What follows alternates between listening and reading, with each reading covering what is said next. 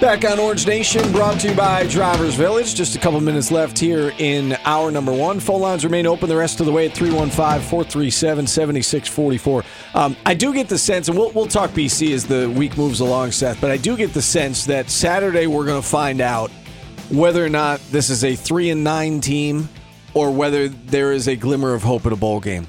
Because I was going to say if we're going to find out if they're 3-9 or 4-8. No, I don't think that's necessarily the case. I think that if they lose this game, I think they're done. I think they're done winning games, in my opinion. Of the four left, this is the one that makes the most sense that they would win if they were only going to win one more. But then at least you get back in the win column. You give yourself a fighter's chance of getting two of the next three. Everybody does their ACC power rankings. And they're all over the board because the ACC is a mess. But I'm just going to, I know Wes Durham's on Twitter today, so I'm just going to pass along his. So Syracuse is dead last, and Syracuse is dead last in pretty much everybody's ACC power rankings. In the Atlantic or the whole thing? The whole thing. That's not the point of this. I mean, they're 14th, and they're 14th for a reason. But you look at their last four opponents. Two of them are in the bottom half of the power rankings, BC and Duke. BC's 9th in Wes Durham's power rankings, which may be a little generous. Duke is 10th. And then he's got Wake Forest at second. He's got Louisville at 4. So you've got to win 3 of those. You absolutely need the one that's home against a team that's in the bottom half of the division. That's BC. And then I think you absolutely need the next one coming off the bye week on the road at Duke. And now, if you are able to win those two, you're putting yourself in position to, can you split the last 2 games to get to a bowl game? It's possible, okay? But that's why I say that I think we'll find out if it remains a possibility, or if they lose this game, I think they're going 3-9. I do too. If they win it, I do think there's a chance that they could go 6-6. I wouldn't bet on it, but I think you're either going 3-9 or you at least give yourself some hope. So I think we're going to know that by about 3:00, 3:30 on Saturday, whether this is a 3-9 team. I mean, this really might sound terrible, but I think that we'll know by 3:00 whether they're 3-9 or 4-8. Like I really do. I think that they're either winning Duke this game. Isn't that good? No, they're not. No, they're not. But Syracuse is really not that good. And so I really think that this is it. I think that this is their best chance for one last win. Here's the thing. Do you agree with me that if they didn't have statistically the worst offensive line in the country, like they have the worst offensive line in the country right now. Yes, they do. If they didn't have the worst offensive line in the country and they're the second most penalized team in the country, if those things are different, and who could have predicted that they would have literally the worst offensive line and be the second most penalized team in the country? If those things were different, couldn't you see this as a 5-3 team right now? Sure. If this offensive NC State and Pittsburgh. If this offensive line were somewhere around 105 instead of 130, you're talking about a 5-3 team. Yes. So that's my point. Is that this conference is so up in the air that just when we think Pittsburgh might be a top 4 team, then Miami goes out and takes care of business. I did pick that one, by the way. Just throwing that out there. This conference is so up in the air that. Nothing would surprise me the rest of the way. And so if Syracuse literally didn't have the worst offensive line in the country, they could be 4-4, 5-3 right now. We would be talking about what do they need to do to get to a bowl game. Instead, the debate is, are they a 3-9 team or a 4-8 team? Again, I think if they lose Saturday, I think they go 3-9. If they win, I think the door is at least open, and that's all you can ask for at this point. We do need to take another timeout. 315-437-7644. We'll keep football on the table. We will talk some basketball next as hour number 2 kicks off on ESPN Radio. This is Orange Nation, brought to you by Charles Heating and Air Conditioning with Stephen Fonte and Seth Goldberg.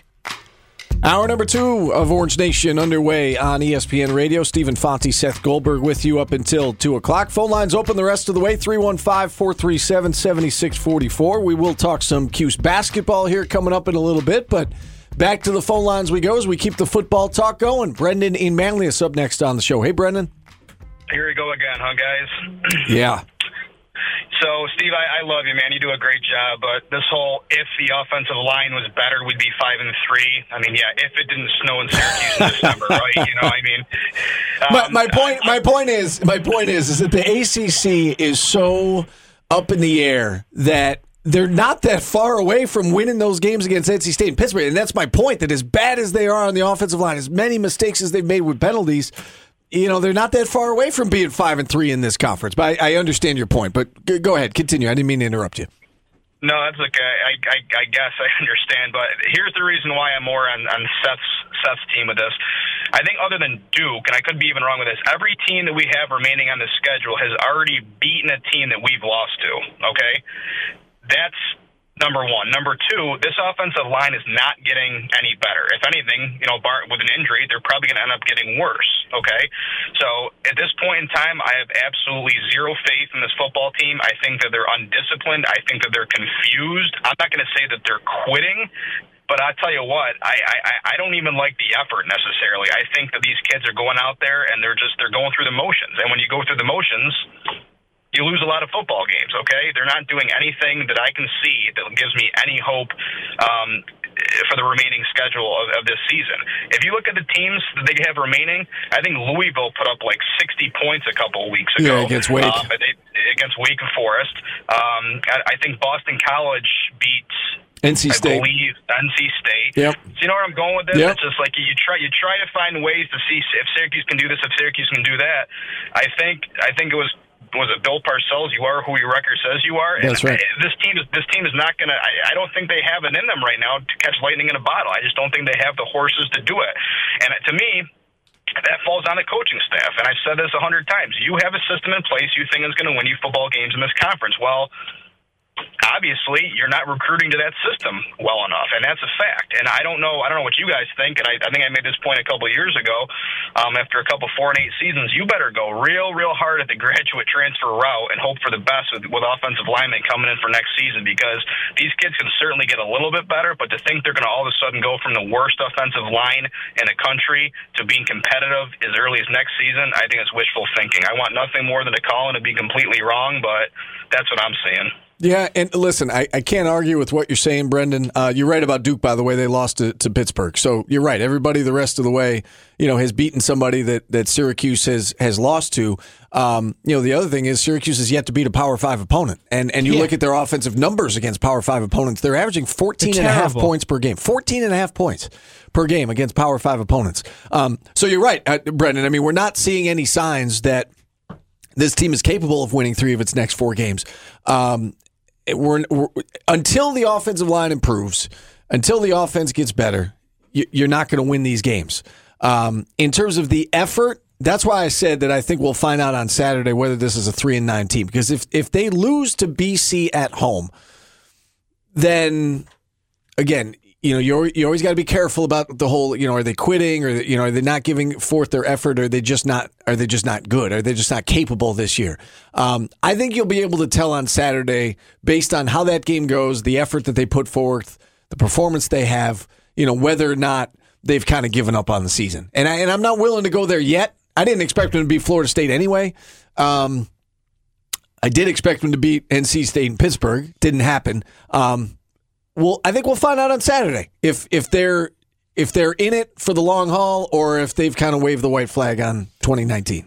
Yeah, well, no, and that's why I say, I don't think this team has it in them to go win 3 out of 4. I just don't at this point. I haven't seen anything from them the first 8 weeks of the season that tells me they'll rip off 3 wins in 4 games, and certainly not against Power 5 opponents. They've only beaten Liberty, Western Michigan, and Holy Cross. And Maryland turned out not to be good. Yep. NC State has turned out not to be good. Pittsburgh has turned out not to be good. That's a troubling trend. Yeah, and you know what? You can make the argument. Well, what did we say the Monday after each of those 3 wins?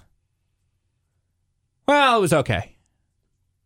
Right, we weren't blown away by any of the 3 wins. Even the Holy Cross game. Where they won, 41-3. We were like, well, it was all right. I think that certainly the most impressive win, you felt the best after Western Michigan. Oh, yeah, Western Michigan. I thought you scored a lot of points. Defensively, you gave up some points, but then, defensively, they made some plays down the end of that game. I think you felt the best coming out of Western Michigan, but remember, coming out of Holy Cross, not only was the offense sputtering and, it didn't feel like a clean, efficient game, but Tommy DeVito left with injury after after that game. You weren't feeling great coming out of the Holy Cross game. You certainly weren't feeling great coming out of Liberty. No, not at all. I mean, the defense was fantastic, but the offense it didn't do what we thought the offense was going to do. That Liberty pick, by the way, did not cash in for me this weekend. No, and somebody warned you about that. You should have listened to me on that one. You listened to me on the Florida State game. I didn't expect it to cash in. So, but yeah, I mean, they have 3 wins this year, and we came out of all 3 of them just feeling like at best, just like, okay, maybe this team's all right. Like we didn't feel very good about any of the 3 wins. And, hindsight being 2020, that should have been the warning sign. Where, yeah, the Maryland game, they just had an absolutely atrocious performance. And they lost really badly to a team that I didn't think was very good. But at the time, you were like, oh, maybe they are. They've put up 70 points in back-to-back weeks. Maybe they are good. It turns out they're not. Shocker. But the 3 wins, the fact that we came out of 3 wins, and on Monday shows, we were like, that should have been the big red flag. There have been a lot of red flags this year, and I don't want to say we ignored them, but again, we had ways of explaining the red flags up until really I think last week, right? I mean, the Pittsburgh game for me was just kind of like this team that. We had signs that this team wasn't very good, but I think that losing to Pittsburgh at home. For me, that was kind of like, all right, this is not going the right direction, and they're not going to be able to turn this thing around. Let's get one more football call in. We've got John in Liverpool.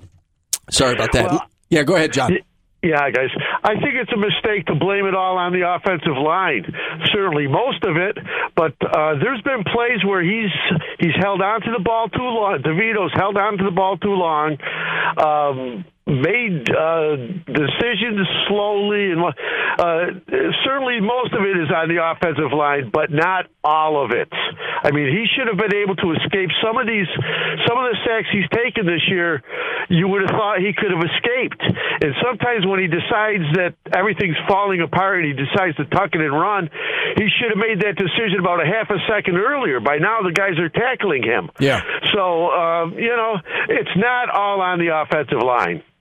Yeah, and I don't know if you just tuned in, John, but we've been saying that throughout the show, that there's plenty of blame to go around, and certainly Tommy DeVito's decision-making, I think, has been affected by how much he's been sacked. I think you're absolutely right. I think, the offensive line certainly bears its burden, bears its share of blame in this, but so does Tommy DeVito, the receivers, the running backs, everybody's in this together.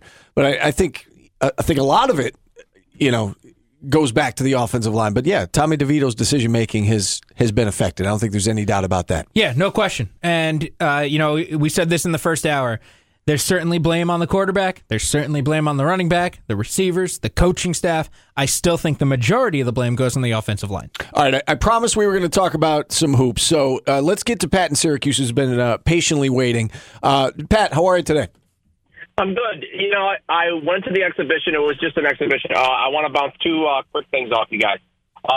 What was your biggest takeaway from the scrimmage? I'll tell you mine by a country mile was Robert Braswell, hands down. What was yours? Braswell was fantastic. Yep. My overall observation number 1 was all this chatter we've heard about the tempo changing this year. The tempo is going to change this year, and I thought that was good to see, and I realized the opponent, but regardless of the opponent, I do think this team is... Now, are they going to play like that against Virginia? Probably not. Are they going to play with a little more pace, though, than we're used to seeing or we saw the last couple of years? I think we're absolutely certain of that, and I was glad to see that, Pat. My overarching thing was I think they've got an offense that's better, but I think their defense is going to struggle, specifically early. Yeah, and that actually is a perfect segue to my next point. For me, with Sidibe, and then whether you stick Edwards in the middle, to me, we should either just focus on our offense and put our best offensive lineup on the floor, because I think 4 of our 5 best players probably play 2 or 3 positions. When you look at Quincy, Dolage, Hughes, I don't know if I'm ready to put Braswell in that conversation yet, because, Jalen's got a lot of game, and I really think so does Bryson. But I don't know. Last year, Braswell was listed at 6'9" all over everywhere, and now he's listed at 6'7". So I don't know how tall he is. I know he's not big enough to play the middle. But Quincy, who knows? But my whole thing with this team, and I said it last year early on against, I think it was Cornell or Colgate, when we just allow these teams to just shoot threes. And I just, you're so superior athletically, just don't let them shoot threes. And I know people say, oh, no. You can go out another foot and make sure they don't shoot threes and not get sucked in by that stupid pass. And if you look at it, when they made their run, then coach called timeout and got the players to do that. Then they basically spread it from 6-point game to 30. But I just don't understand. Like, this is all they're doing is shooting threes. Don't let them do it, and let them drive by you and see what happens. That's the theme of the year because the line is further out, so they got to close out even farther. I just don't think we are aggressive enough on the perimeter. That's my whole thing. Yeah, and I think that, this team, Pat, Damon was not able to do any damage inside. Their best player was an inside player, as you know, Andrew Sisko, and Syracuse made his life miserable on Saturday. He was 5 for 14 from the field. They did a nice job on him, and he wasn't up to the challenge in terms of their length and athleticism. But good teams will try to rip you apart from the inside out, right? I mean, that's how you attack the zone. You go to the high post, and as you said, you suck in the defense, and then you kind of pick your poison from the high post. Damon really wasn't able to do that. They were mainly just shooting threes, and they were deep threes, but to your point, Syracuse has got to get out and contest. Now, it was the first exhibition game, and it's an opportunity for them to work on the defense. You've got, new guys in new positions, and obviously not a lot of new players in the program. So it is a work in progress. I'm with you, Seth. I think that, they potentially could struggle defensively early in the season. I don't think there's any doubt about their offensive ability. They got a lot of guys who could shoot. I mean, they do 15 for 33 from 3-point range. And it was multiple guys. I mean, it wasn't just Buddy Boeheim and Elijah and Joe Girard. I mean, Jalen Carey hit a 3. We saw Robert Braswell go 3 for 4 from deep. Bryson Goodine hit a pair of threes. I mean, they had multiple guys. And Quincy took one early, and I don't think he hit it. Maybe he was 0 for 2. Yeah, so he missed, but the shot looked good. Like, it looked like a shot that he can make. It looked like he was comfortable making the 3 and taking that 3-point shot. So I think they've got a lot of options, and I think that they're going to score a decent amount of points. The thing that does concern me, again, is you let up 71 points to Damon. That it's the first exhibition game. It's a D2 school. Okay. But they're a D2 school, and they probably shouldn't be scoring 14 threes. I know. But I know I'm saying, but that speaks to your defense. Got to get out and contest. They probably shouldn't be scoring 71 points on you. And so I'm really curious to see tomorrow night. Because I think Carleton, and we've seen this team come to the Dome. We've seen Syracuse play them in Canada. This is like a really good Canadian team.